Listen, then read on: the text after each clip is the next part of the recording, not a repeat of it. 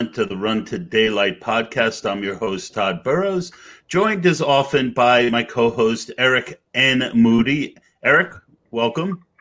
And we have two really good guests, and they're going to help us to understand best ball a lot better.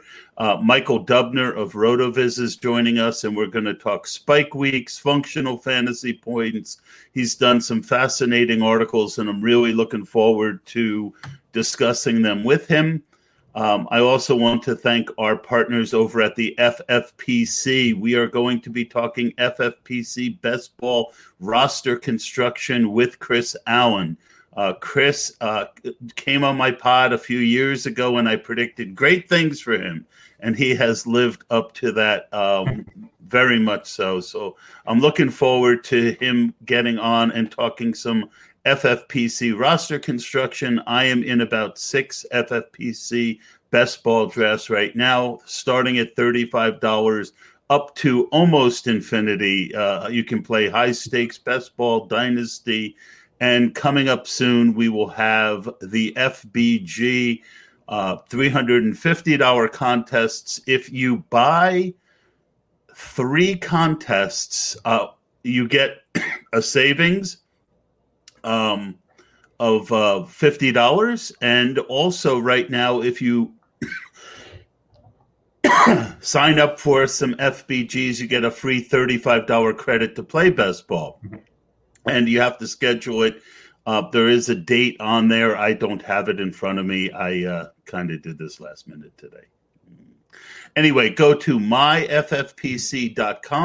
find out more, and thank you everyone for joining us. Eric, welcome to the show. No, excited to be here. Hey, it's Friday night. You know, it's always good to chat about fantasy football. I know they had some news today, which I thought was fascinating. Obviously, a lot of big trades. 49ers, Dolphins. It's just all sorts of activity, which is kind of unique, I would say, for a Friday. I know one thing that's on my mind is like Jimmy Garoppolo, for where all the moves that the 49ers are making, suggest that they're going to lock down a quarterback.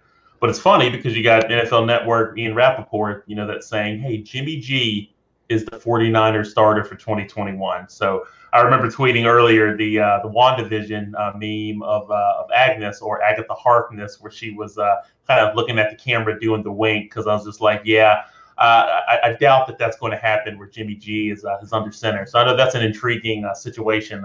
I'm looking forward to see how that unfolds. I'm going to disagree with you, brother. I'm Really? going to say that more likely than not, I think their target is Trey Lance. Yeah. And he could use a year similar to how Patrick Mahomes got a year but behind Alex Smith. I think the Niners are primed and ready to go to the playoffs.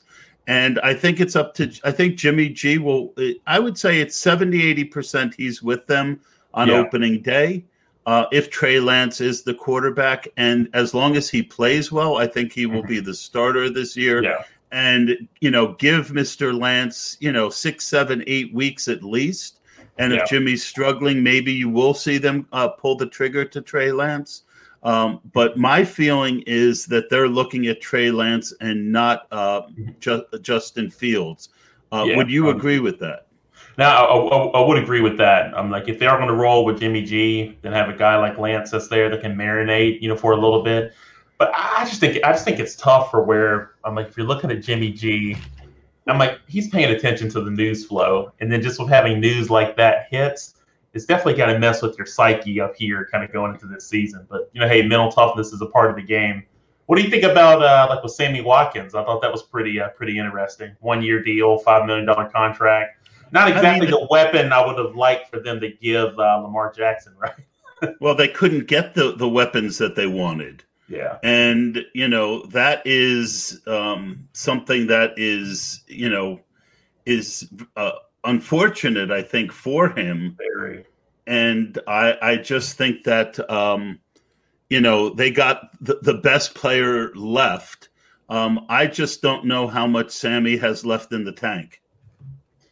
Yeah, I don't think that he has a lot that's left. And then you've got the other kind of the elephant in the room with Sammy Watkins. It's like, is he going to last like 16 games? Is he going to be available? I know it's a 1-year deal, but it's still just setting up for Marquise Brown to have a really nice season. I know he closed the season out strong last year if you include the playoffs. I know we kind of talked about that on, I think, week 1, I believe, where we talked about that article that I had over at Moody Fantasy Facts about the breakout wide receivers. I know Brown, was one of them. So definitely still elevates, his value, even though you have a guy like Watkins that's there. So it'll be a very intriguing situation there. Trying to think about some other news that's recently hit. Well, Miami made 2 trades. Yeah. They traded down and then they traded up. Mm-hmm. And so that's interesting. I see Chris is on. He can hang out till 9:45. Chris, can you hear me? Wave. If you can. All right, we can talk. A lot of people are going to cover that. Let's get the guy. Let's start with Michael.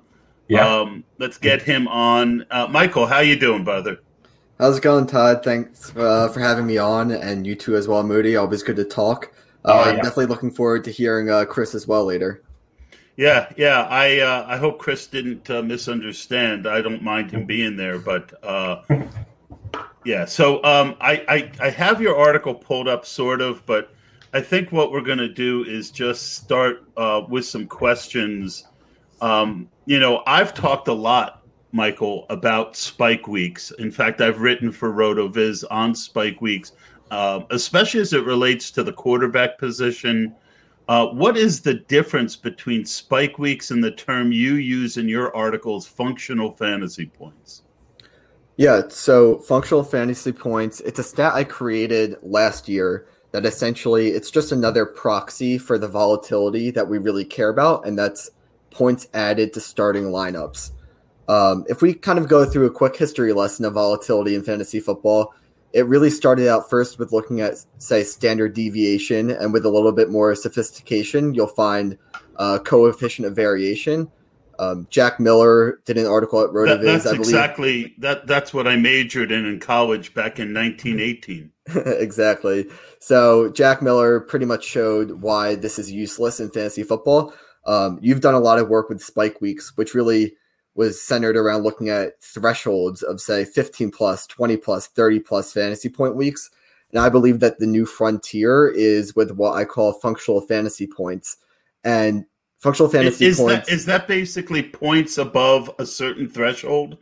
Yeah, exactly. So in other words, up until to make it easier for the non-math people in the audience, there's a threshold and below that, the points aren't really worth anything, because this was something Sean Siegel was very interested in back when I worked at RotoViz, and it was because up until a certain point in best ball, your points don't even really count. Is that fair?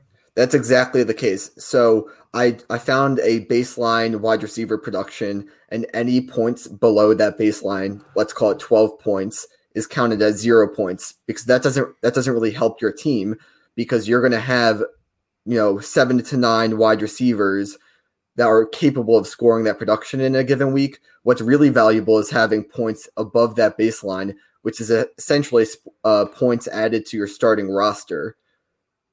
And so that's what functional fantasy points is calculated. Spike weeks include that, right? And so go ahead, Moody.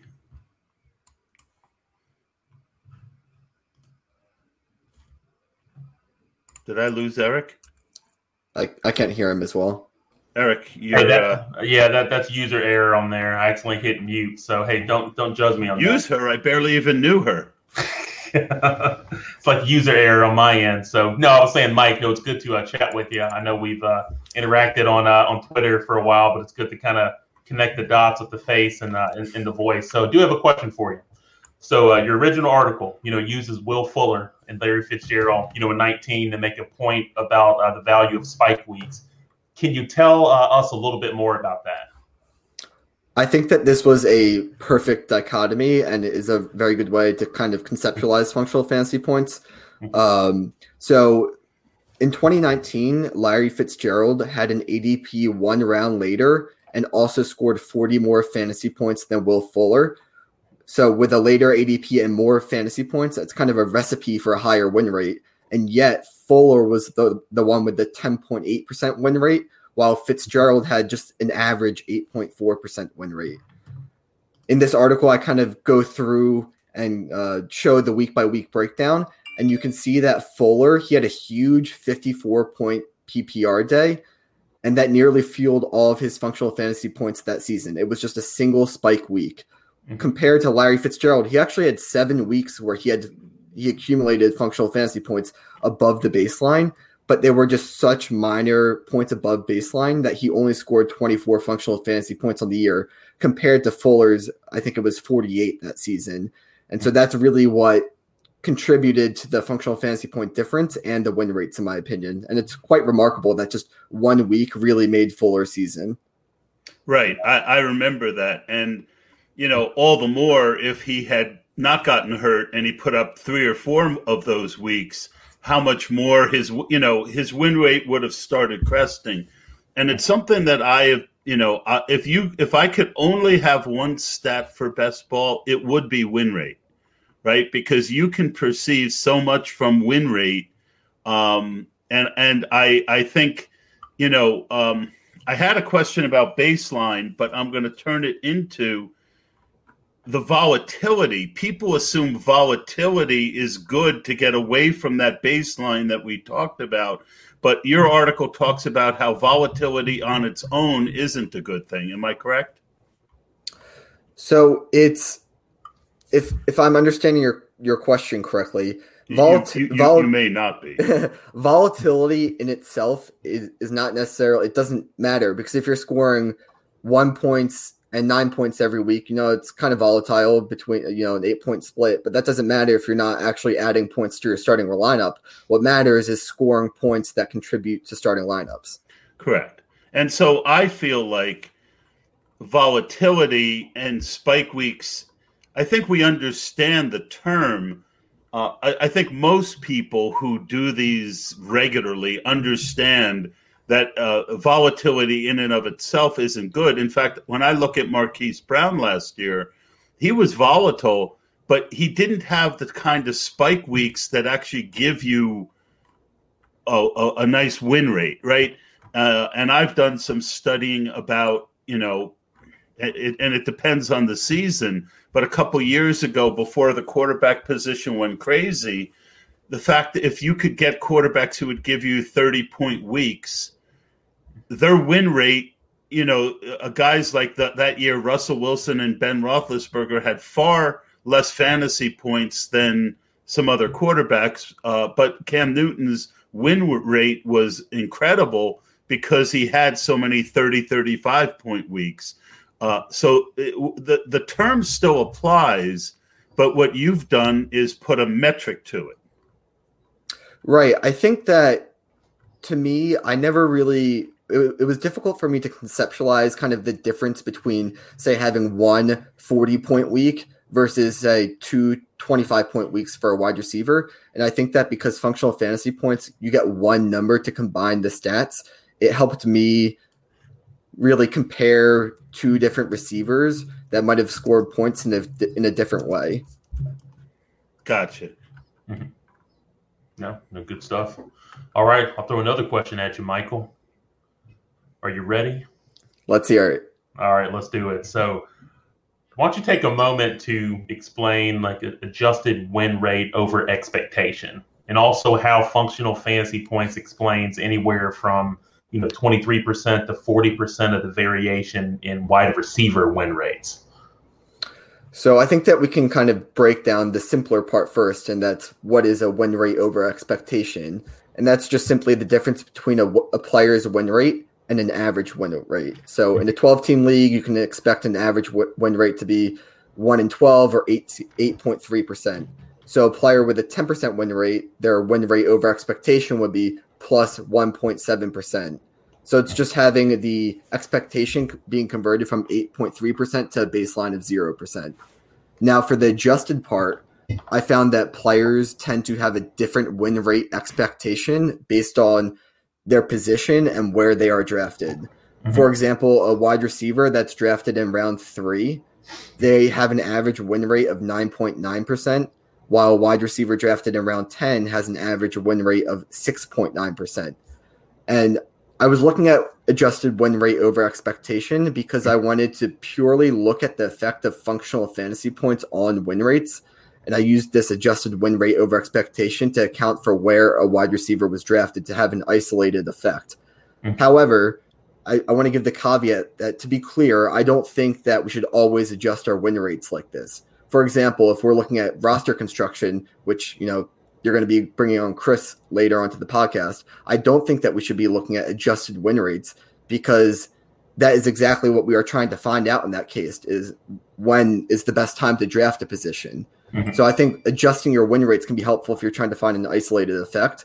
But in fantasy football, we don't always want to isolate an effect. We want to see how they impact win rates overall. Mm-hmm. Yeah, I think that we're going to get to some questions that dig into that a little further.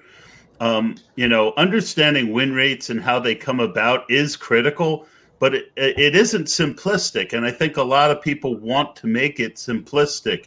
And that while we need to do all this research, not all of it fits into a tight story.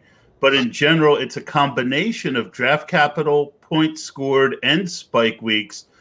And the one that I think people miss out on is how well the player you drafted did against others at or around the same ADP.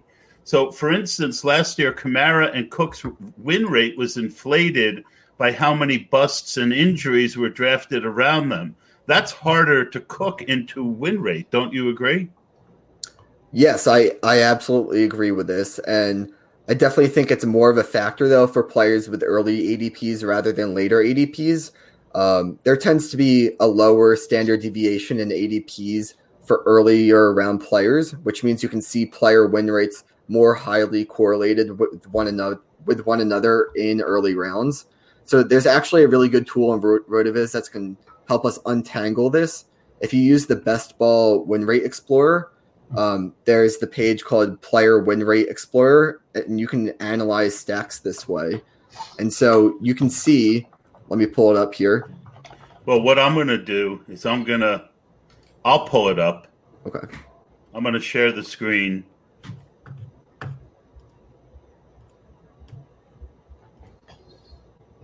Yeah, it's a really useful tool, and I do like that quite a bit. Yeah, I want everyone to see it. Yeah, Best Ball Win Rate Explorer. Yes, exactly. And then, of course, it wants me to log in, even though I logged in 5 minutes ago.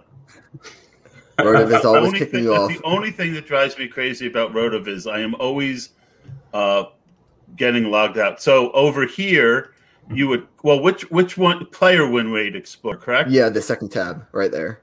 Right, and then let's go over to FFPC. And we'll keep it at one quarterback in Classic. And then you can see it loading. And so, like right here, the focus player is Dak Prescott. Why don't you explain that for us? Right, so I can walk us through this. So last year, we had, in the early rounds, 3 glaring busts at the beginning of the draft because of injury. So you had Christian McCaffrey, Saquon Barkley, and Ezekiel Elliott all having very poor win rates. So these were draft picks 1 through 3. And so players with an ADP of 22 through 26 probably had deflated win rates compared to their true value. So if you select Mike Evans as your focus player, he had an ADP of 26.6, right around that 2-3 turn. Yeah, this is what I used to call this the supercharge effect, where when it works like when it works in reverse. So let's look at it in reverse. You got Alvin Kamara, and who would correlate with Kamara? You could probably still put Evans in there. We can pick a player with a higher win rate. I don't remember who was going then. Yeah, let me pull it up right here.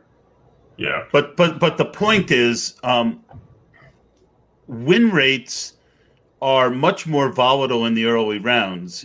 Every year the worst win rates are on guys that were drafted in the first and second round, and the highest are, you would think it's that guy who you drafted in the 14th round, James Conner, a couple years ago, and he had a good win rate, but the highest win rates historically have been guys like Christian McCaffrey and Todd Gurley in their big years when they match up with other players who also had a good year, like Todd Gurley did that year. Mm-hmm. That's a good point. Yeah, two very consistent players when you look back over that time frame. All right, let me get out of the sharing, but people can check that out and play with it, and I think it's a great thing. All right. Looks like I'm on deck. Yeah, but a lot of the tools at RotoViz are great. Really useful things. One thing I've learned too is that with using those tools, I'm like, if you invest like some time up front on understanding how the tool works, and that goes really for all their tools, including the best ball suite. I'm like, it really enhances your effectiveness on kind of uncovering nuggets and finding some info there. So another question for you, Michael. Do functional fantasy points help us predict future win rates? And then kind of a follow-up to that, and if not, what do they predict? So if we take a step back for a moment, the primary goal here is really to just find an edge that the public is not accounting for. So it's really important to understand that functional fantasy points, it's retrospectively looking at player point distributions. It's not accounting for a range of outcomes, or also what I call as upside. Instead, we're looking at players who score the exact same number of points. Do we want the player with spike weeks, or do we want the one with rather consistent production? And so after creating player matches that compared wide receivers with similar ADPs and PPR, I found that those with higher functional fantasy points on average had an increase of 0.6% in their win rates over expectation. And so that's pretty significant, actually. So if two players were to score the same number of fantasy points, I want the player with the higher functional fantasy points. However, as your question is asking, what about, predicting next year's win rates? When I looked at year-over-year correlation of functional fantasy points, I found that it does correlate year-over-year. However, it's almost all because of their PPR production. If you control for PPR, it does not appear to be very sticky. So as of now, it seems like functional fantasy points is more of a descriptive stat for explaining previous year win rates, but I have not found a way to really predict functional fantasy points better than just predicting PPR fantasy points. Yeah, I think the way that you would is you'd have to dribble off screen a little bit. In other words, you would, like one example is it's kind of a different kind of modeling. Like I remember that year when Devonta Freeman and Tevin Coleman, both had their big win rates when they were in Atlanta. So what I did is I started looking for other running back duos who, because of the uncertainty of the role of who's going to get what, they both, one of them was would pay off because I'm not explaining this well. Freeman was going in like the 7th and Coleman was going in like the 10th. So the next year I took on Ware in the 6th or 7th and Kareem Hunt in the 10th. And then when Ware went down, my Hunt shares, in other words, I would stack them together because I would figure that in the 7th round, Ware was worth it. And in the 10th round, Hunt was there, that they wouldn't kill me if somebody didn't get injured or outright win the role if it was a true split, but that if I got lucky, I would get a huge win rate. And I think that kind of modeling is what functional fantasy points can do. It can lead you to look for people who are in the same situation as the guy who put up the functional fantasy points the year before. Does that make sense? I think that one of the ways I look at functional fantasy points is because it's not very predictive year over year. I look for regression in terms of functional fantasy points. So players who under or overperformed in terms of volatility in the previous year. I think that the public tends to draft based off previous year. So I remember last year people were kind of, I think it was Mike Williams. He was going very high because people thought of him as a volatile player, but actually in the year before he was overproducing his volatility. Or maybe it was the other way around. I forget specifically. But for example, this past year, Jamison Crowder was going pretty late because people thought of him as a consistent receiver, but he was actually this past year quite volatile in terms of functional fantasy points. So you can see that people kind of overcorrect for it almost in best ball. I like that. Yeah, that's good. Why do you say we should stop chasing volatility when it's pretty clear that spike wins do affect win rates in a positive way due to the nature of best ball? Right. So I think that's kind of what we've kind of been touching upon briefly, and it's just counterintuitive in that we know that functional fantasy points clearly positively affect win rates, but as we discussed, functional fantasy points appears to not be predictive, and the players with higher functional fantasy points in the year prior tend to be drafted earlier in the following season. So even though it's because the stat is not predictive year over year, we can kind of see regression towards the mean, even though players are being drafted earlier. Yeah, spike weeks are somewhat predictive, but like when you gave a good example of Jamison Crowder, what made him so spiky is he put up more touchdowns than you would have expected. Mm-hmm. And he also got more catches than we would have expected. Because he got more catches, he had more opportunities for touchdowns, and that gives you more chances for spike weeks. Eric, go ahead. Yeah, another app, that came to mind, like at RotoViz, was the ranges of outcome. That tool.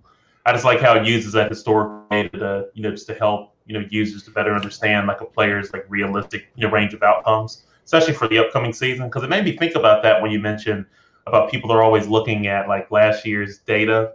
It's just natural, but I look at it this way too. I'm like, you're not going to drive your car by looking in the rearview mirror. You need to look straight ahead. If you look in the rearview mirror, obviously bad things are going to happen. But I felt like what would be useful for everyone that's watching or listening, take a moment, Michael, to explain like higher range of outcomes and how like at RotoViz, like they're calculated and how they fit into win rates. Right. So I think that maybe someone who works in models has a better way of separating these two than myself. But the way I think about a key distinction is the distinction between distributions and range of outcomes, in that distributions are based around a set of outcomes while a range of outcomes are based around a changing, output. So put it another way, I think an example would be helpful. If we guarantee the player scored 100 points, a distribution means that the player might score 10 points 10 times or 100 points once and 0 every other game. However, a range of outcomes differs in that you can account for upside and downside in this way. A player might score 100 points, 50 points, or 150 points. Mm-hmm. So that's how I distinguish the two. And I think they're very important to understand that separation, because the range of outcomes is how you capture upside in a player. And RotoViz helps us do this by using the range of outcomes tool, and it uses historical data to come up with player comparisons to see how other players have previously done it in the following season, to create a range of outcomes for a player's projection. Yeah, really good explanation. Thank you. You talk about in your articles about empty calories and what types of players gave empty calories last year, and which ones maybe are you looking at that might give some empty calories this year? Yeah, and obviously explain what you mean by empty calories. Yeah, this is obviously not a nutrition podcast. I obviously haven't had too many empty calories, so I don't know. So empty calorie fantasy points are what I call the fantasy points that contribute to baseline production. And so they're very replaceable. So as I mentioned before, the baseline score for a wide receiver is about 12 fantasy points. So any game that a player scores up to 12 fantasy points, I consider that to be empty calories, because it's not really adding value to your starting lineup at that point. Example I use, especially in best ball, when you need, the reason that spike weeks are so important is, in general, best ball it's very top heavy, the money. Right. And so an example of this is someone like Danny Amendola. Last year he scored 104 fantasy points, and yet he only scored 2.8 functional fantasy points. These are the players like Larry Fitzgerald and Frank Gore, where you look back at the end of the year and you see that they finished relatively highly in total PPR points, but you just intuitively know that they didn't actually help your starting lineups. Those are the empty calorie fantasy point players. Yeah, and in general in best ball, it's my rule to try and avoid players like that. I'd rather take a shot on some rookie running back, a wide receiver who runs fast, because, early you're not drafting any empty calorie players. At least I hope not. But I think it's a big mistake. Like, people are going to point to Cole Beasley and say he's Mr. Empty Calories, but last year he put up over 200 points. But to me, that's an outlier, and it's not something you really want to chase.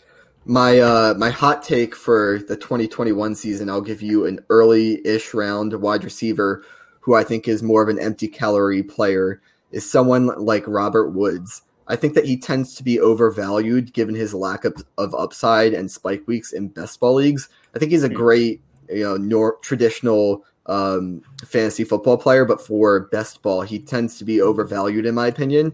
And, that might change this year with the addition to Matthew Stafford. But historically speaking, I would say that Robert Woods has been one of those empty calorie fantasy point producers in the early rounds. Interesting. His win rate's wasn't bad in 2017. Well, it was actually very good in 2017. It was great in 2018. 11.6 and 14.0. But since then, you're right, as they got away from the pass more, he the last 2 years, he was being drafted earlier and had win rates of 8.4 and 9.5, which isn't terrible. But, like you said, in the rounds where he's going, that's just average.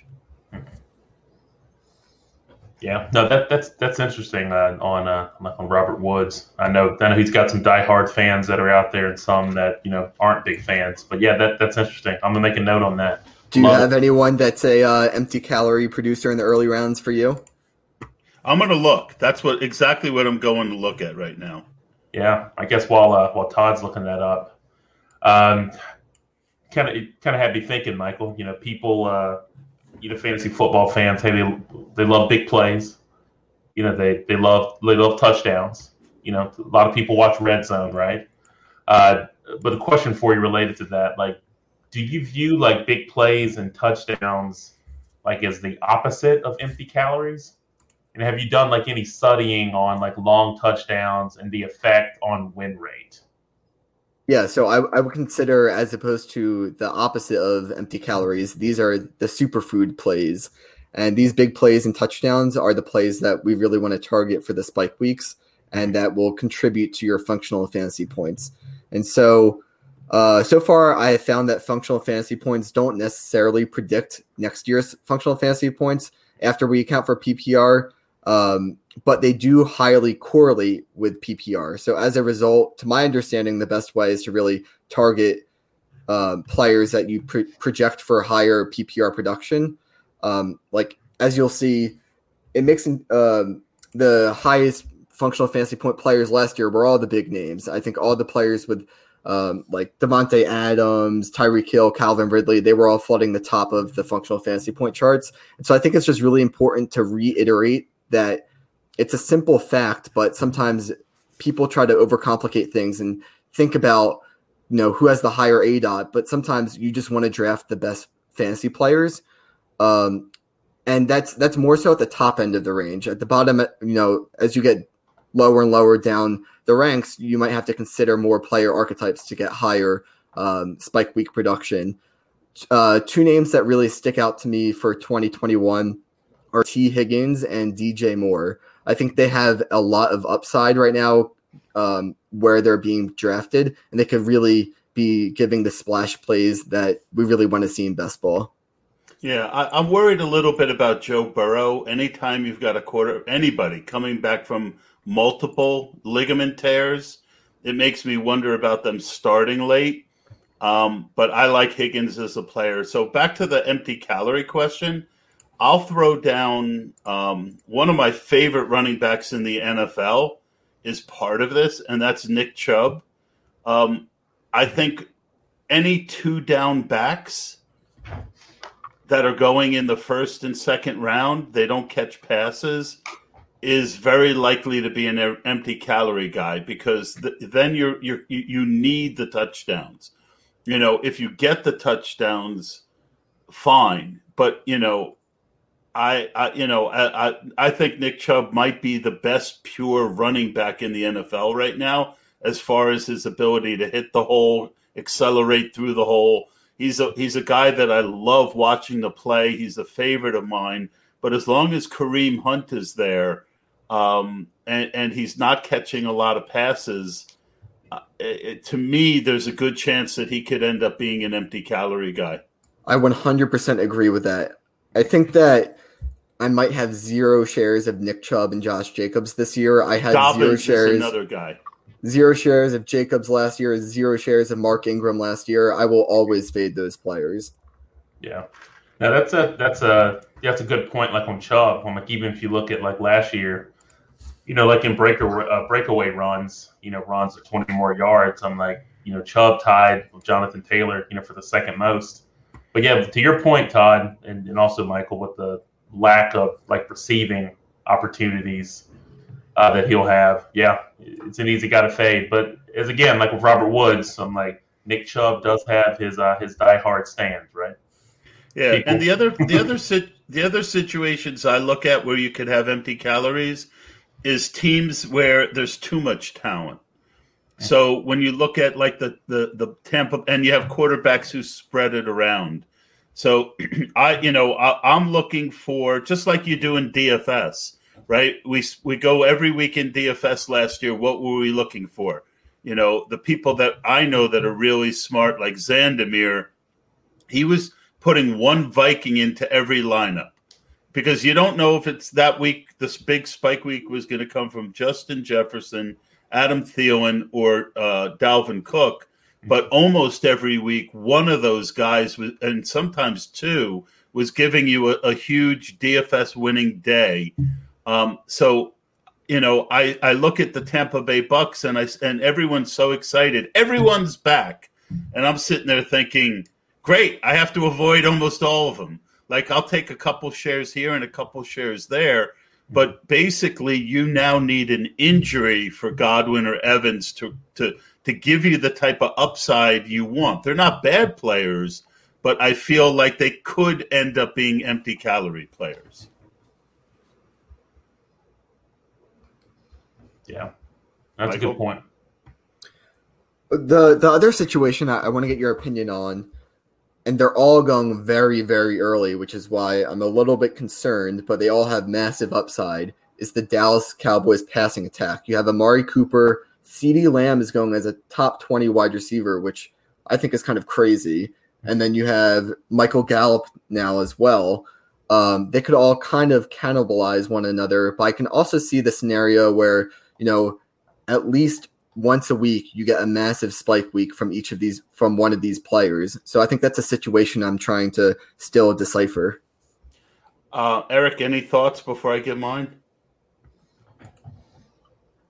Yeah, it's my initial thought when Michael brought that up would just be, I know obviously if you're in a draft, I think Ezekiel Elliott's going to be a pretty good value before he's being drafted. It depends on how his ADP develops, but you know what you're getting there. I'm not too overly concerned about like Tony Pollard. I know he had some moments last season, but I think a lot of people aren't talking about how Zeke dealt with COVID and the impact it may have had on his conditioning, really for the whole season. But the receivers are very interesting, Michael and Todd.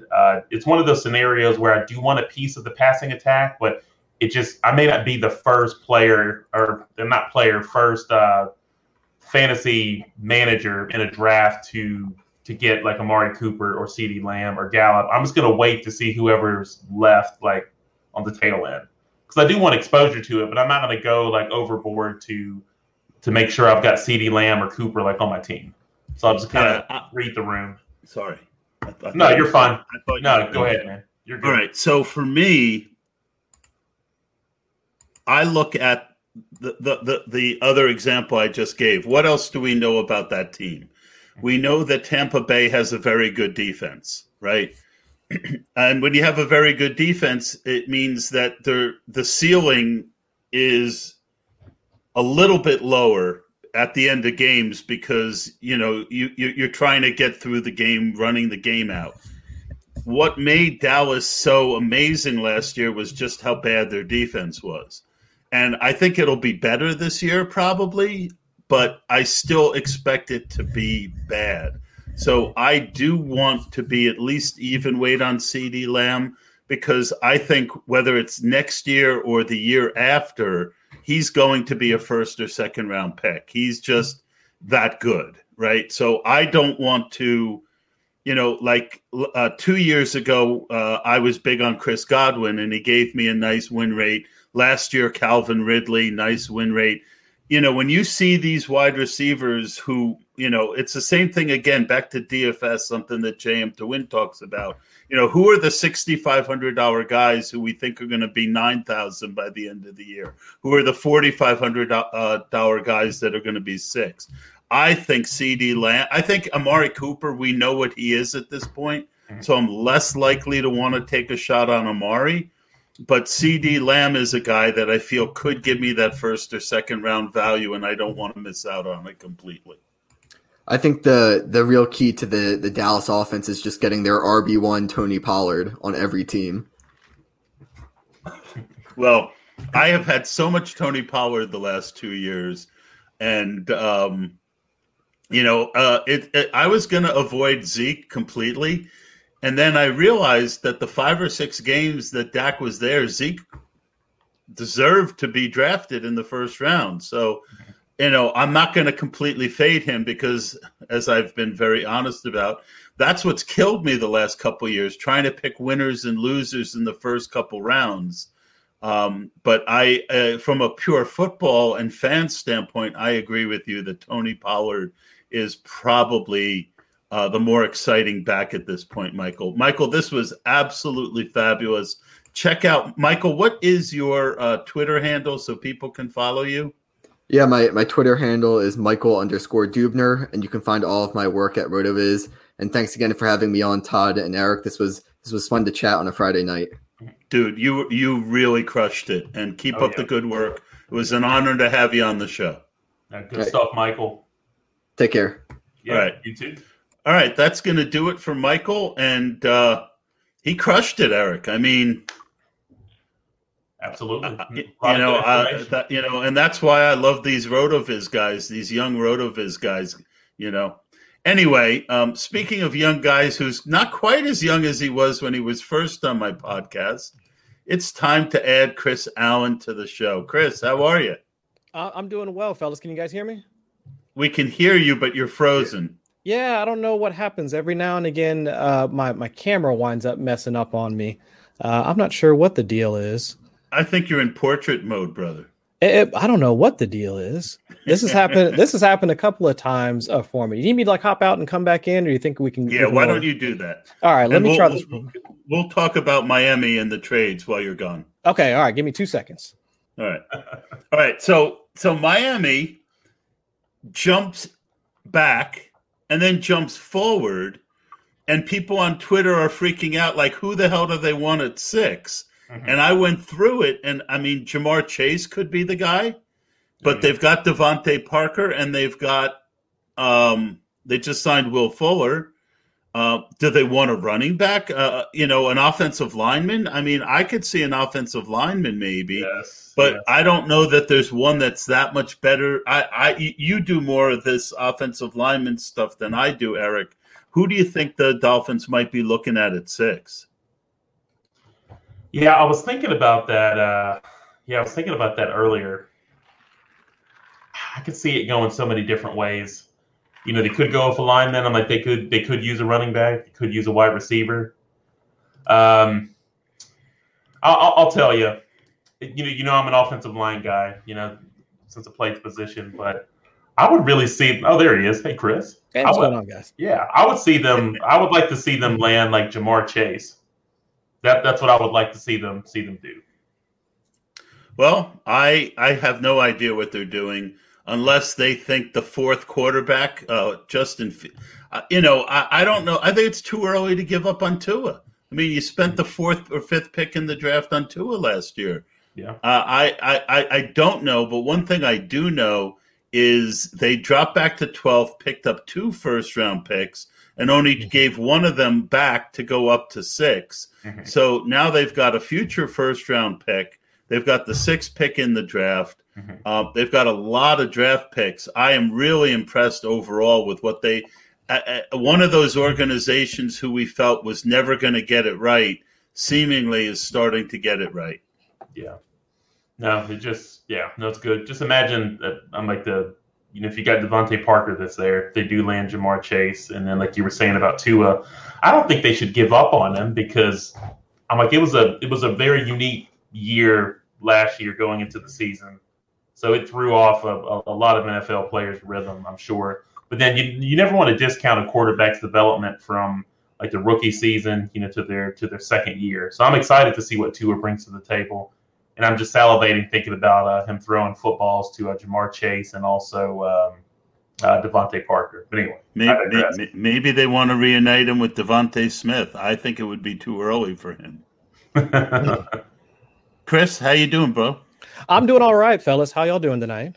Good. Tell us a little bit about where your career has taken you. I mean, we're doing podcasts last season with Dink and Mike Leone. Yeah. You've been doing really good for yourself. Tell us a little bit about it. Oh man, I think since the last time you and I got a chance to sit down, the industry has been kind to me. I'm not going to lie to you. Unlike your camera. Yeah, exactly. I'm always fighting with technology, but never with the fantasy football industry. But I think being able to work for a number of great sites, 4for4 is typically my home, but I've been able to branch out, and I've worked with the folks at Numberfire, Dynasty League Football. I caught on with NBC Sports Edge this past season. Oh, that's also cool. I didn't even know that one. Yeah, and also over at Football Guys as well. So it's just being able to network and meet with folks like Joe Bryant, talking with Silva and Dink, like you had mentioned. It's just really it's been really great. I mean, for lack of a better term. But I think the big thing is continuing to work in a niche area, which has primarily been the weather research. So that's what you can find me at Twitter, Chris Allen FFWX, and the WX for weather. I mean, that's what has gotten a lot of folks interested in my work. But then on top of that, being able to provide a decent amount of analysis when it comes to best ball, redraft, and all that, because that's my background. I mean, I'm an engineer by trade. So trying to take data, disparate amounts of analysis, and try and make it so that it at least makes sense to me. I'm not that smart. I just say I'm not smart. I'm stubborn. That's why I do this podcast, so I can learn. Yeah, so right? that's why I do it. I say that all the time. The questions that I ask, I'm asking because I don't know most of the time. And exactly I want to learn. Yeah. I mean, I love being that fly on the wall and listening to folks like yourself. And that's actually why I was sitting in the background during this podcast, because I wanted to listen to you guys talk with Mike. Because I wanted to learn and listen to what he has to say about the work that he's doing at RotoViz, because that the folks over at RV are kicking out good content, and the conversation I thought would be valuable. And I think that's where a lot of folks can get a lot of the things that you might miss if you're always, just scanning, scrolling through Twitter and all that. I mean, just listening to good conversations like that is really where it's at. Oh yeah. Yeah. So I, in reviewing your article, on roster construction, what I like about it is that you looked at it in a different way than what we've seen in the past as it relates to the RotoViz tools, and you kind of broke the draft up into sections, which I thought is good. My first question, though, is while there is an ideal build based on last season's numbers, there's still many ways to win in the FFPC. Mm-hmm. And what are a couple of the best builds from last year? So it's actually funny that you asked that, because the top 2 builds from 2020 were the exact same top 2 builds from 2019. And so just for folks that might not understand, when we say builds or when we're talking about roster construction, it's how many players that how many draft spots you want to allocate to each position. And so typically the order goes quarterback, running back, wide receiver, tight end, and then, of course, with FFPC, it's kicker and defense. So the top two builds for the last couple of seasons, and when I say top two, I'm talking about the ones that had the highest amount of commonality across winning rosters. So exactly, where with Michael we talked about player win rate. Mm-hmm. What we're talking about now is roster construction win rate. Exactly, yes. So for the past couple of seasons, it's been 3 quarterbacks, 7 running backs, 8 wide receivers, 4 tight ends, and 3 at both defense and kicker. And then the second is 3 quarterbacks, 6 running backs, 9 wide receivers, 4 tight ends, and then again, 3 at both defense and kicker. And I thought that was interesting that at least from a stability standpoint, if folks are approaching the draft and kind of looking for, I guess, those ideal boundaries and how many draft slots they want to allocate to each position, those at least set you up for at least a way to build an optimal roster. Now, that's not to say that you're not going to wind up catching fire and drafting guys like Justin Herbert at the back end of the draft and pulling some odd construction into first place.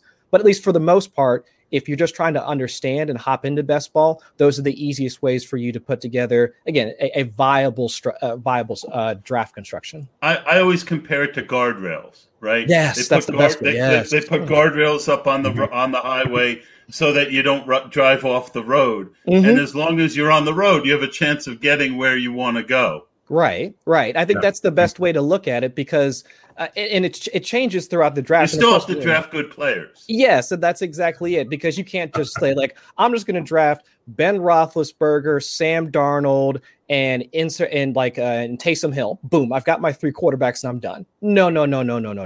Like you have to at least put a little bit more thought in. You can't let the Kyler Murrays of the world just completely pass you by. I mean, there's a little bit more rigor that comes into it. But again, if you use those guardrails.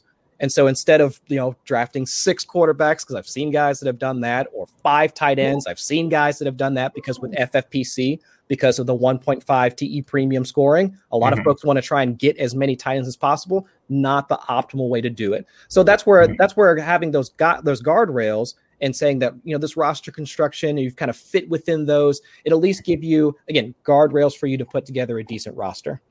Yeah, no, that's a good point. Yeah, we'll continue kind of going down that guardrails rabbit hole a bit.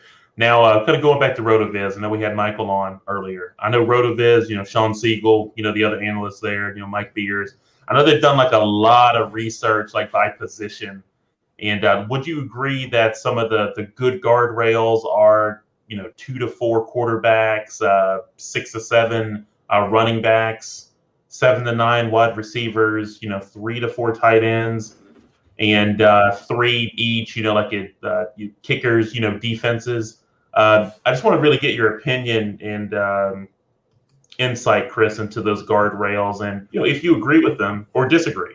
No, I absolutely agree. And I think especially and I'll call them the core positions and for running back and wide receiver. And I call them core positions because that's where you're placing most of your draft assets, right? Yeah. Because as we were just talking about with running back and wide receiver, we're probably putting about 14, 15, 16 draft slots into those 2 positions.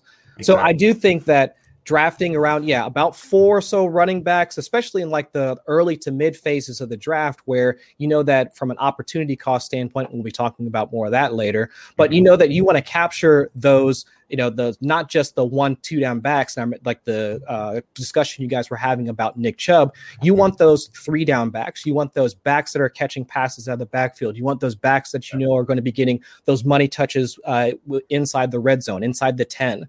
So those are the guys that you're looking for. So if you can capture a lot of that, you can have around 4 to 5 running backs. And then, of course, in the same thing goes with wide receiver. I mean, of course, you want your Devontae Adams and your Tyreek Hills at the beginning, but of course, you want to be able to sprinkle in the Tyler Boyds of the world, the Marquise Browns of the world, if you're still into Hollywood. I mean, but it's just those guys that will give you – same for me. I mean, but you always want to sprinkle in those mid-round guys throughout your draft, because when it comes to wide receiver, some of that value is more or less sustained throughout like the middle rounds. Like from a fantasy points per game standpoint, some of the same guys you'll be drafting in the 4th, 5th, and 6th round, I mean, they at least have the potential to reach some of those guys in the 2nd round, but at the very least they have a baseline of about 14 to 15 fantasy points per game, which is what you want for guys that are going in that range. Yeah, we talked a little bit about how you broke it down more by how to handle construction in certain parts of the draft. You start with a 1 to 6, the 1st round to 6th round strategy.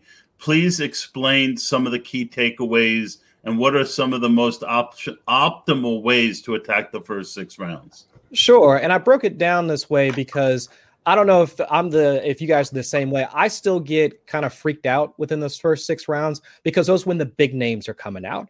I mean, that's when folks are drafting. That's when you win and lose the draft, basically. Exactly. I mean, what is it? The age-old adage of like you can't win your first round, but win in the first round, but you can definitely lose in the first round. Correct. I mean, that sort of thing. Right. So if there's so much importance placed on those early rounds, at least that's where a lot of folks can get nervous about who they're picking. I mean, should I pick Mike Evans over Chris Godwin, or should I be taking George Kittle, or, oh my gosh, somebody took Travis Kelce at the 104.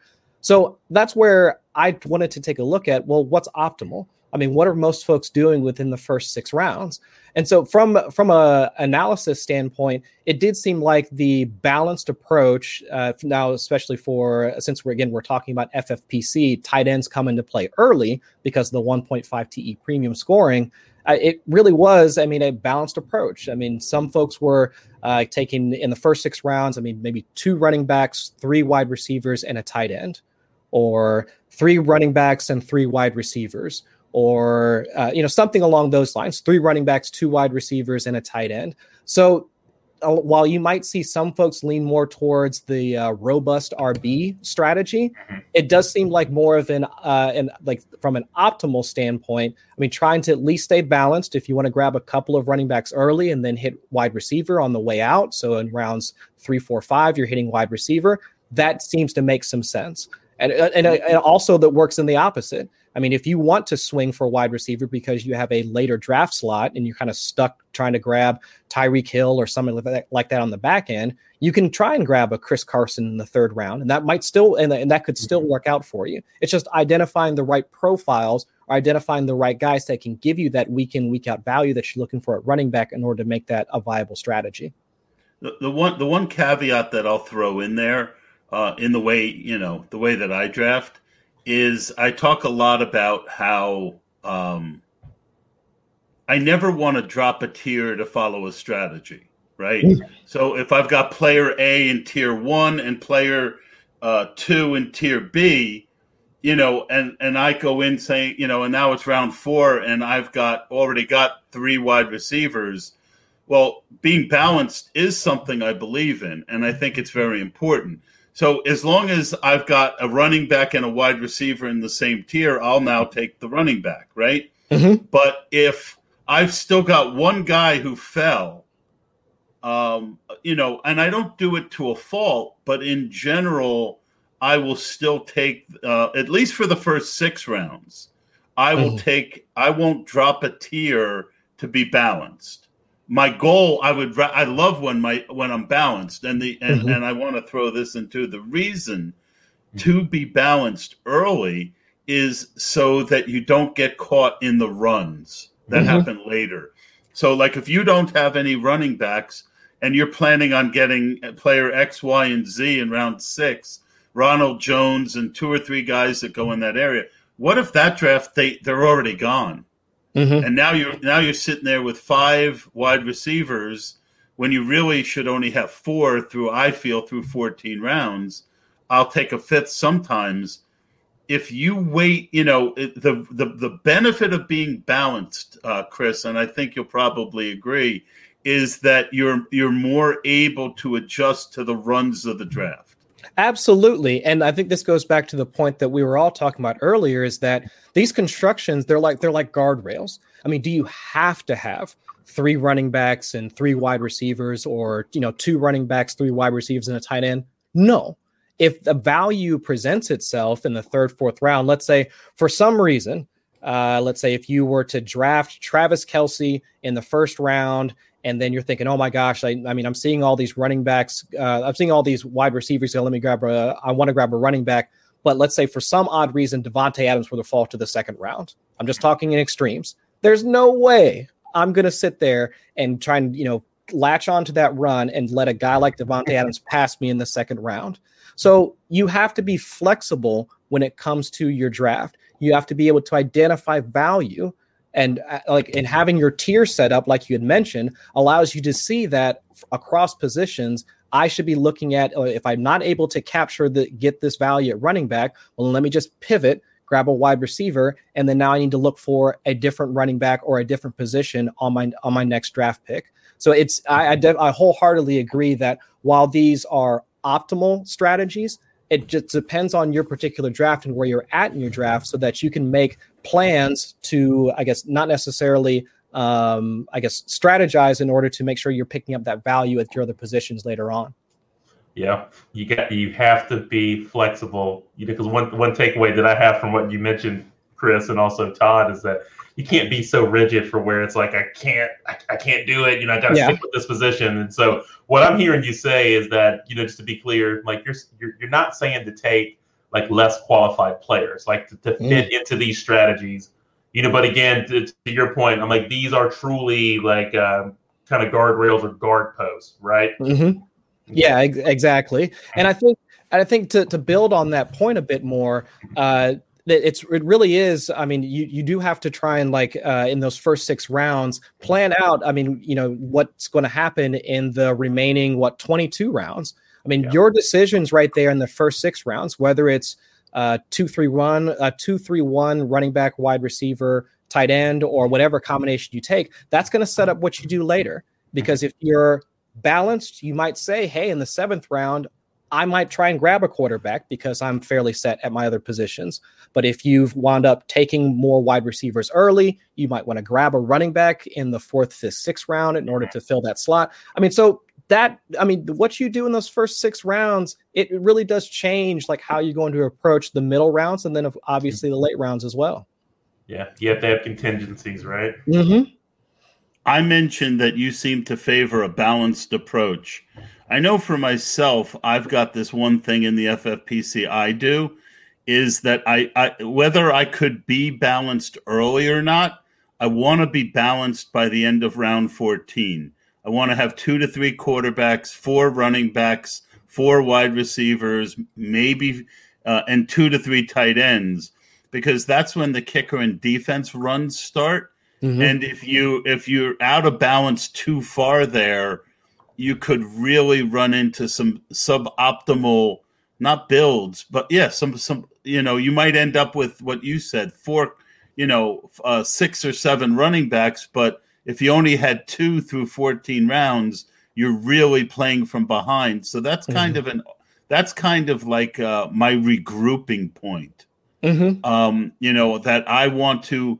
I don't care much about my construction in the first 8 to 10 rounds, but I'm using rounds 10 to 14 to try and make sure I'm balanced enough before the table, kind of falls out from under me at a position. Has any of your studying, have you thought of that or done any studying on that? Yeah, I've looked at how many running backs or wide receivers you would typically take by about the middle rounds. And the middle rounds, I think, especially nowadays, and I'm sure we'll talk about how quarterback ADP has been pushed up, but those middle rounds, that's where that minefield of should I start taking quarterback or whatever, that's where that starts to occur. But when we're talking about trying to fill out your other spots and not necessarily adhering to roster construction, but at least strategizing on what your roster construction is going to look like, you want to try and look at, where are those dips in value going to be at? Because if now folks are focused on quarterbacks, well, guess what? That means that those running backs are now starting to fall. Those running backs that you might not have been able to grab in the 7th round might be available in the 8th. And consequently, if a quarterback's being taken in the 8th, they might be available in the 9th, so on and so forth.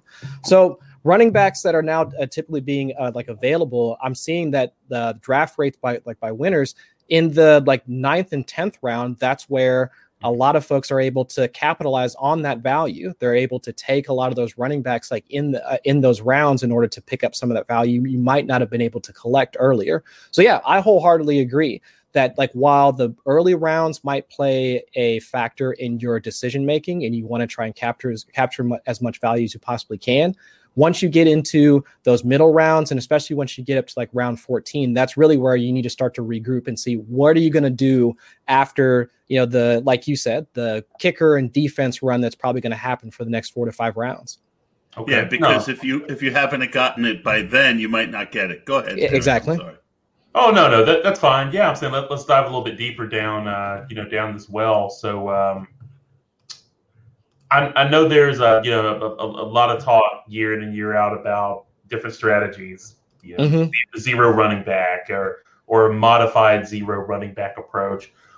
I'm like, Chris, with your studies and your findings, does it support or disprove, any of those strategies?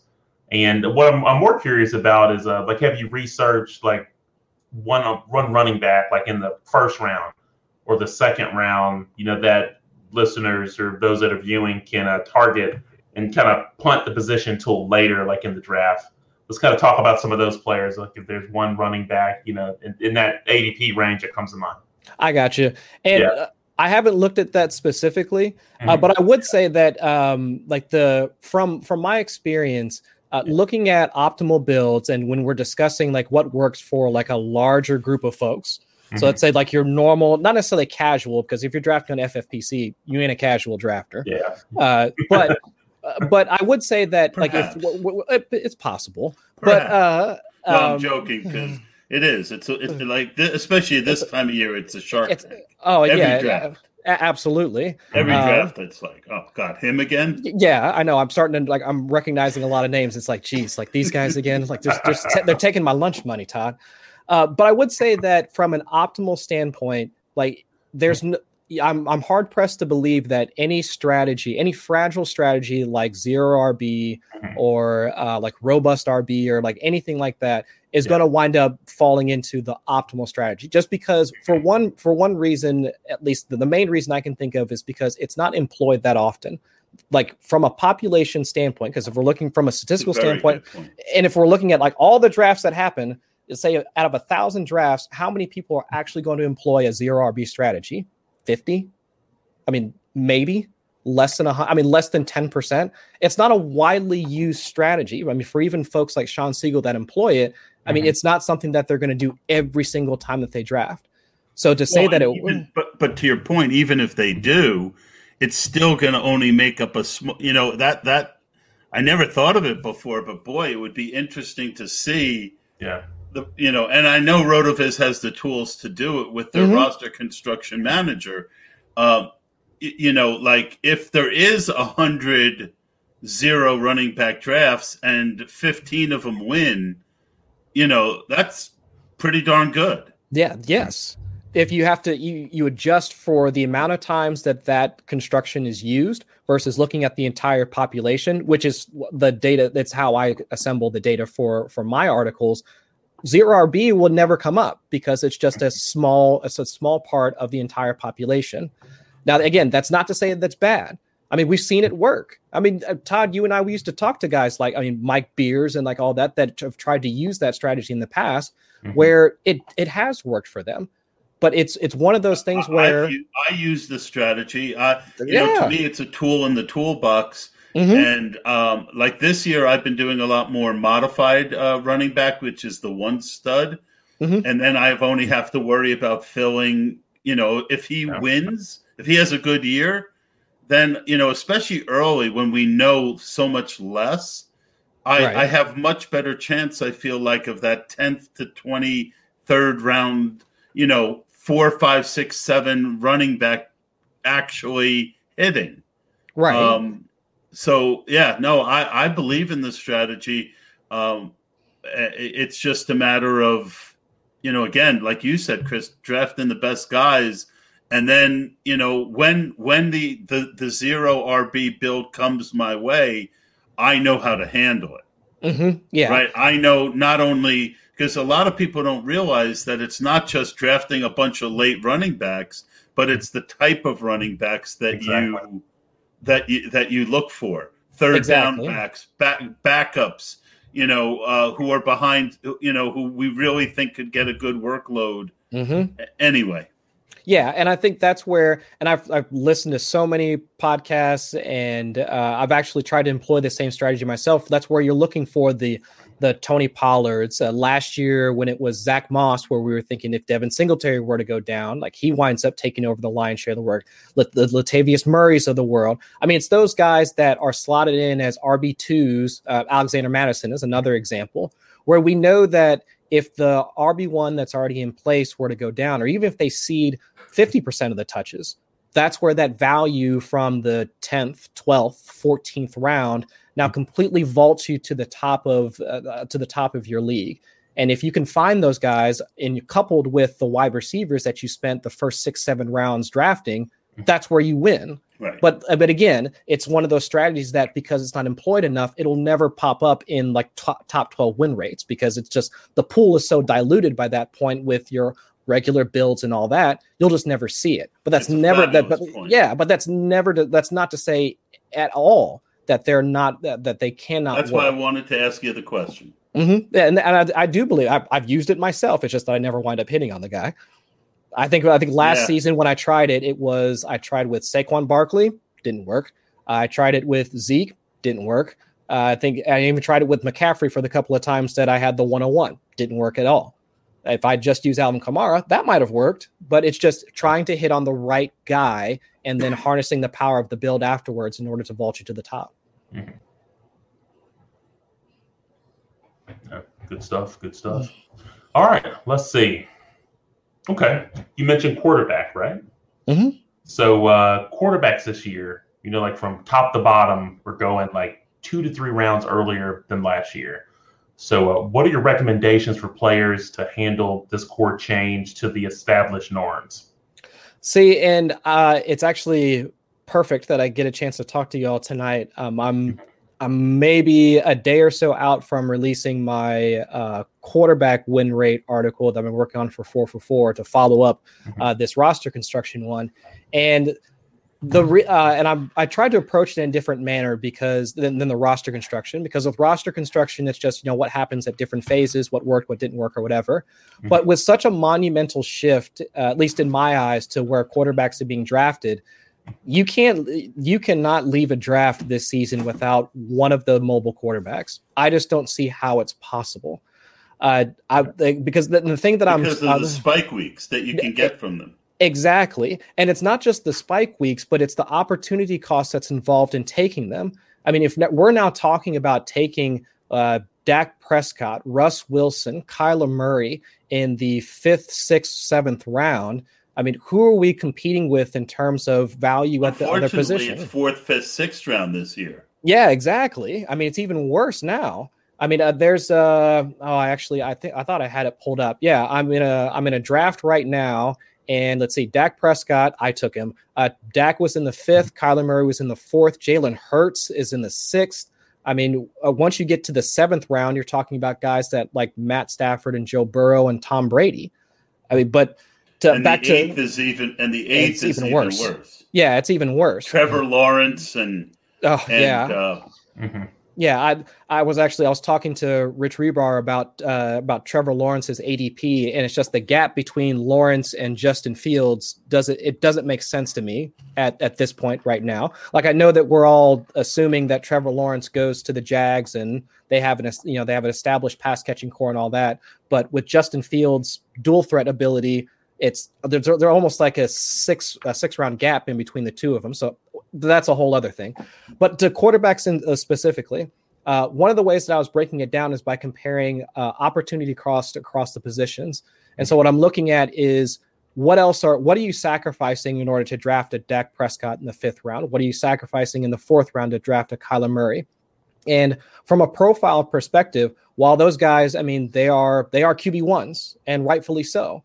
But what are the range of expectations that you need to meet in order to be a QB1 and also meet value or like to have a high win rate in best ball. Because who are you passing up?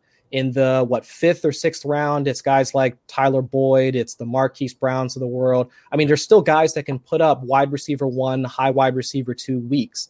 So from a profile standpoint, for QB1s that are taken in the early to like 4th, 5th, and 6th round, so the guys that we were just mentioning in terms of quarterbacks, the average that you need in order to make value is about almost 2 QB1 weeks, like across the entire season. And I'm not talking about like top 12 QB1. I'm saying the QB1 that has to be in their range of outcomes in order for them to make value, in order to make value on that pick, that being that early in the draft.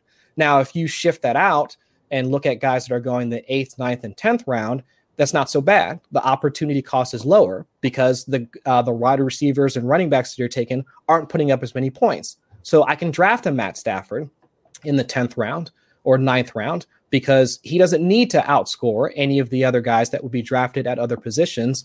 And he can still be a quarterback. He can be a top 12 quarterback, and he's not going to hurt my squad.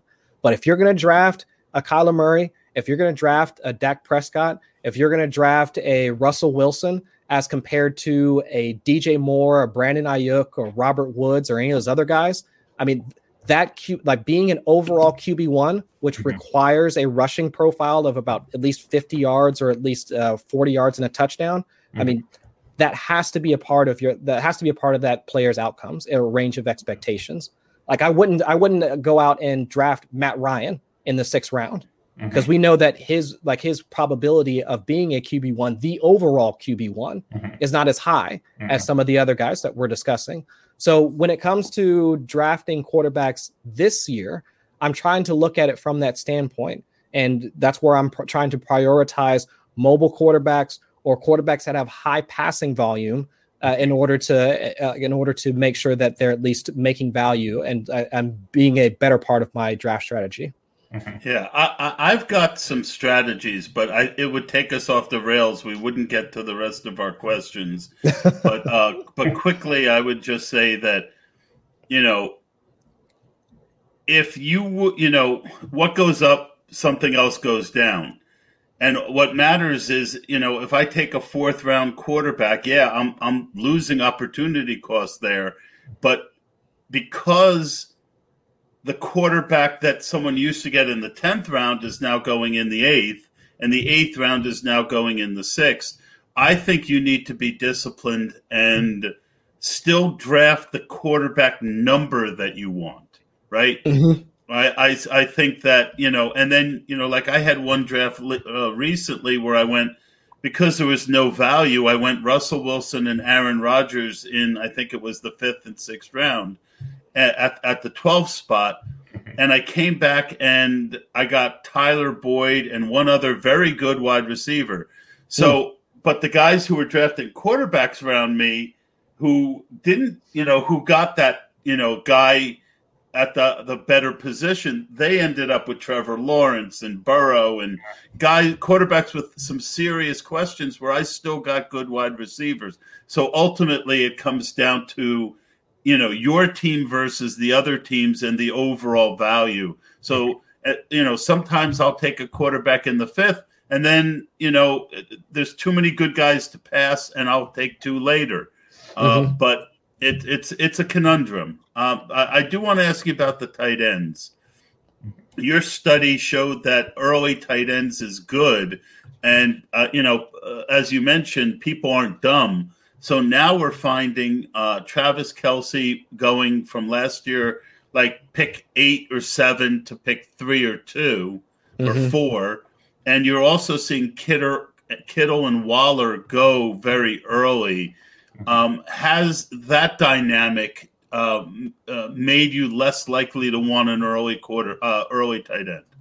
If I miss out on those guys, yes, because similar to the quarterback discussion that we were just having, it's about the tight end number that you're getting, right? I mean, if I can't get the tight ends like 1, 2, 3, maybe 4, if you want to if you want to try and lump in like Logan Thomas, I'm still on the fence about that one. I think he's a completely separate tier. Later. Yeah, at least he's going later. People aren't believers yet. Yeah, exactly. I mean, I'm kind of lumping him into the guys that I would want to draft in the early rounds. But past that, it's more of a let me look at some of the guys that are going later in order to, again, not sacrifice too much in terms of opportunity cost, where I know that I can get more value at other positions, specifically wide receiver, at least for me. That's where I typically like to draft my wide receivers. So yeah, when it comes to early round tight end, take your if you can get a chance to grab a Kittle, a Waller, a Kelsey, like at value, okay, fine. And then afterwards, after that, I mean, you're trying to look at getting any sort of value at the other positions later on, because you've sacrificed so much. I mean, you sacrificed your Devontae Adams, your Tyreek Hills of the world, and your Aaron Jones is in the second round, and some of those guys in order to get your tight end. So like we were talking earlier, in terms of being flexible and planning out your draft, you would need to then account for those other positions as you move deeper into the draft. That's good stuff. Really good stuff. Okay, we'll stay on tight ends. So, like, who are your favorite like later tight ends, Chris, at ADP that you're really high on? So I was on the Donald Parham train until that was like quickly. I don't know. I still think I still think that there's some value there, because I'm not 100% sure that Jared Cook can just completely usurp him. But a few guys that I'm still in on. I know that like Eric Ebron, like last season, because even with the Juju re-signing, I'm still slightly skeptical about what Juju Smith-Schuster's usage is going to be, because if you look at from an air yards and both not target share specifically, but if we look at Juju Smith-Schuster's ADOT compared to Eric Ebron's, Ebron was the one that was catching more of the downfield targets. And while Ebron was behind Smith-Schuster in red zone targets slightly, I still think from an opportunity cost standpoint, where Ebron's going in the like 11th, 12th round. I mean, if we're still looking at one of the more pass happy offenses in the league, I think they were first in neutral passing rate last season. That's a guy that I would still want to take shots on, especially given the 1.5 tight end premium scoring. Yeah. Another guy that I would take a look at, I wouldn't be mad about grabbing Adam Troutman, but that's more of, I need to plan that out. Like a guy like Troutman, I mean, he burned us all. What was that in week 6 when he was the chalk tight end for DFS? Didn't burn me. Yeah, I couldn't do it. I avoided that landmine. Thanks. I didn't. Okay, so the funny part is, so he graduates from University of Dayton. I live in Dayton. So it's like I wanted to root for my hometown guy. I'm recently divorced, so I'm hoping to do some dating. See, there you go. But for a guy like Troutman, I don't mind, especially the fact that he's going in the 14th, 15th round. But he's one of those guys you have to plan for ahead of time. You would want to draft like a Dallas Goedert, a Noah Fant, a Logan Thomas, or even somebody like Travis Kelce earlier, so that in order to, I guess, kind of hedge or at least mitigate some of that risk, you might be able to grab a guy like Troutman, who at least for all intents and purposes would likely be the tight end one for New Orleans. So there's a couple late round guys. And the other guy that I kind of like, and this one might wind up coming back to burn me, Anthony Ferkser. I mean, with Jonnu Smith moving away. One. Yeah, with Jonnu Smith moving away. I mean, actually, it was Ferkser that wound up catching. The guy's freaking good. He is. I mean, because a lot of the times that we thought that Jonnu Smith was going to be the one to pop off, it was actually Ferkser that was getting involved in the passing game. And so while Tennessee isn't the most pass heaviest offense, it's still going to feature Derrick Henry a ton. But if they've already gotten rid of Corey Davis and Adam Humphries, I mean, that should free up some targets for a guy like Ferkser. So I'm all in on him too. Yeah, agreed. I'm wondering what your kicker and defense strategy is. So I'm still learning about that. So, and I actually saw you tweet about this maybe a week or so ago because from an optimal standpoint, yes, when those kicker runs start at about like the 15th round, I think in years past I've just tried to grab 2, and like I've been one of those, like, I'll let the other guys draft them, and then maybe I'll grab a couple in the 16th, 17th round. I didn't care as much. But if you're looking at from a win rate perspective, some of those guys that the Younghoe Koos of the world, I think a lot of folks were in on like Tyler Bass, Robbie Gould. I mean, those guys are going as like some of the top 5 like kickers at least last season, and those are the guys that you need to pick up almost as soon as the run started happening. So taking 3 kickers, I think almost in order, like round 15, take your first kicker, 16, 17, and finishing off the position. That has been a strategy a lot of folks have employed, and I'm trying to integrate that into my strategy this season. Okay, no, really good stuff. So one more question for you, and we'll get you out of here. Lots of very useful insight, Chris. So finally, I'm like, you give some reminders at the end of your article. I guess what are the key takeaways, from that you would want to share? I would say the 2 big key takeaways and this might sum up our entire conversation, is like, be flexible. I mean, these are the roster construction, they're guardrails. So if you get to the end of the 6th round and you find out that you've got like 4 running backs and like 2 tight ends, don't freak out. All right. You can adjust your strategy, grab the wide receivers that you find at value, draft a quarterback here and there, and you can reset. And the same way for like if you were to go the other way and say you like for some reason you wound up on a wide receiver run earlier, again, you can reset. A lot of these are, again, just optimal strategies, what everybody is doing. And then if you wind up catching some value early, you can wind up rejiggering your construction or rejiggering your strategy in order to recoup some of that value at other positions later. Mm-hmm. Same thing especially for tight end, quarterback, or whatever. But the one thing I would say for this season, especially after the past couple of years, you cannot leave if you're not going to try and draft like 2 mobile quarterbacks early, at least leave your draft with one of them. Mm-hmm. Try and grab a Kyler Murray, a Dak Prescott, assuming health, Lamar Jackson. Any of those guys. There has to be a part of your calculus in terms of drafting quarterbacks. The value that they bring. Because most of them were rushing at least 20 to 30 yards like per game, and again, 20 to 30 yards. That's an interception. Think about that. That's the one way to try and balance out like how much 40 value yards is a touchdown. 40 yards is a touchdown. So think about it from that standpoint. So while a lot of folks might dismiss like how much value it brings, that's really what's putting a lot of folks over the top. So at least grabbing 1, I'm trying to grab 2. That has to be a part of your strategy. And then the last thing, and I guess we didn't really cover it a ton, the rookies. Go ahead. Real quick. Yeah. On that, I would just say that the way I look at the running quarterbacks is the running gives you a floor, right?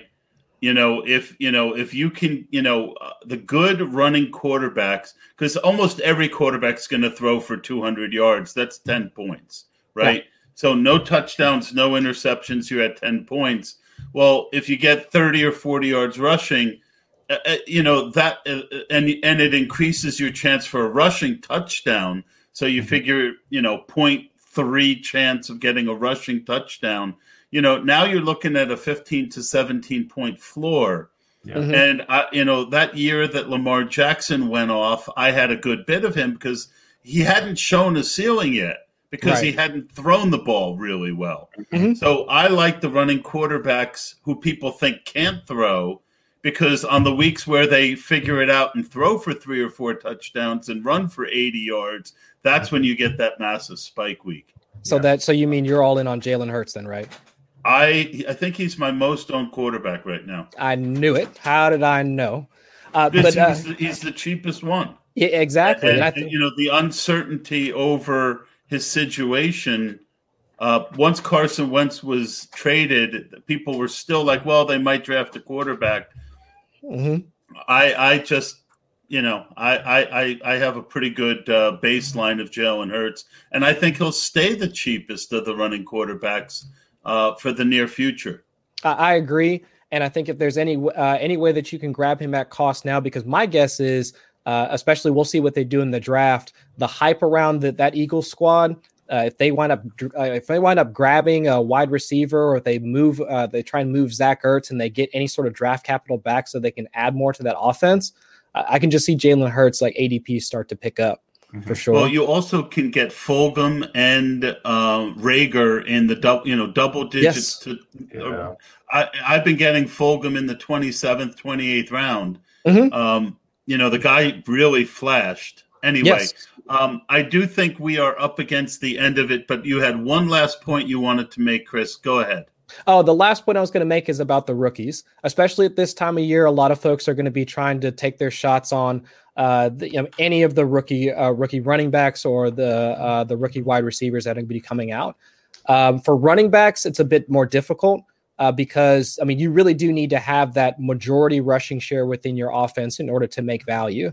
Even with Jonathan Taylor being as hyped as he was last season, his value, he wouldn't be able to make value from a best ball perspective unless he got that, 6 or 7 week stretch where it was just him, no Jordan Wilkins. Nyheim Hines was moved to that ancillary role, and he was also scoring touchdowns. You need that volume. You need those touchdowns.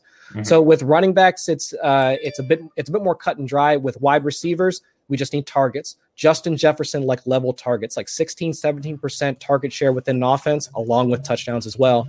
But we need that baseline set of targets where you are operating as at the very least, the team's wide receiver one or close to it in order to make value at least from a rookie perspective.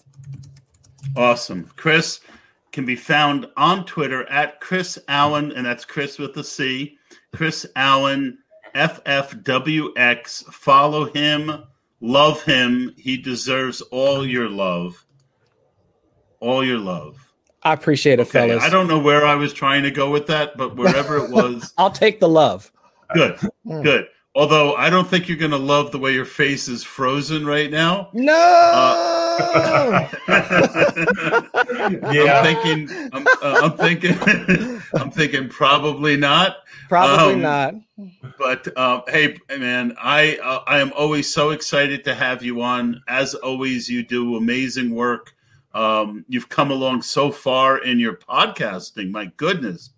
And it was a pleasure having you on. Thank you so much. I still remember you coaching me up, so I appreciate you being with me every step of the way, Todd. And always Absolutely. Good talking to you, Eric. Always good talking to you. You're one of the few that comes back and says thank you. All right, everyone. That's Chris Allen. And partner, that was a good show. No, it was phenomenal. Hey, a lot of really useful information that I think anyone that's listening can immediately implement, in any best ball drafts, that they have in the near future. So I thought you were going with a Led Zeppelin, All of My Love, I was going Beatles. The outdoor. Beatles. Okay. All my love to me. Okay, gotcha. I was going to go Beatles. I was thinking something with some classic rock there, but no, I thought it was a phenomenal old show. guy music. Yep. Oh no, I love the old guy music. I got my bass guitars back here. I'm a Cream fan. My favorite band overall is Led Zeppelin. So, Zeppelin. You can't argue that. This week we talked FFPC. Next week, Eric, we've got Scott Barrett coming on to talk about his fan ball roster construction, and he, we've booked him for the whole hour and a half. It's going to be very in depth. I know I'm looking forward to it, and I'm looking forward to doing it with you. Thanks again for joining me, folks. That's going to do it for this episode, and we will see you next week with the Run to Daylight program. Have a good weekend.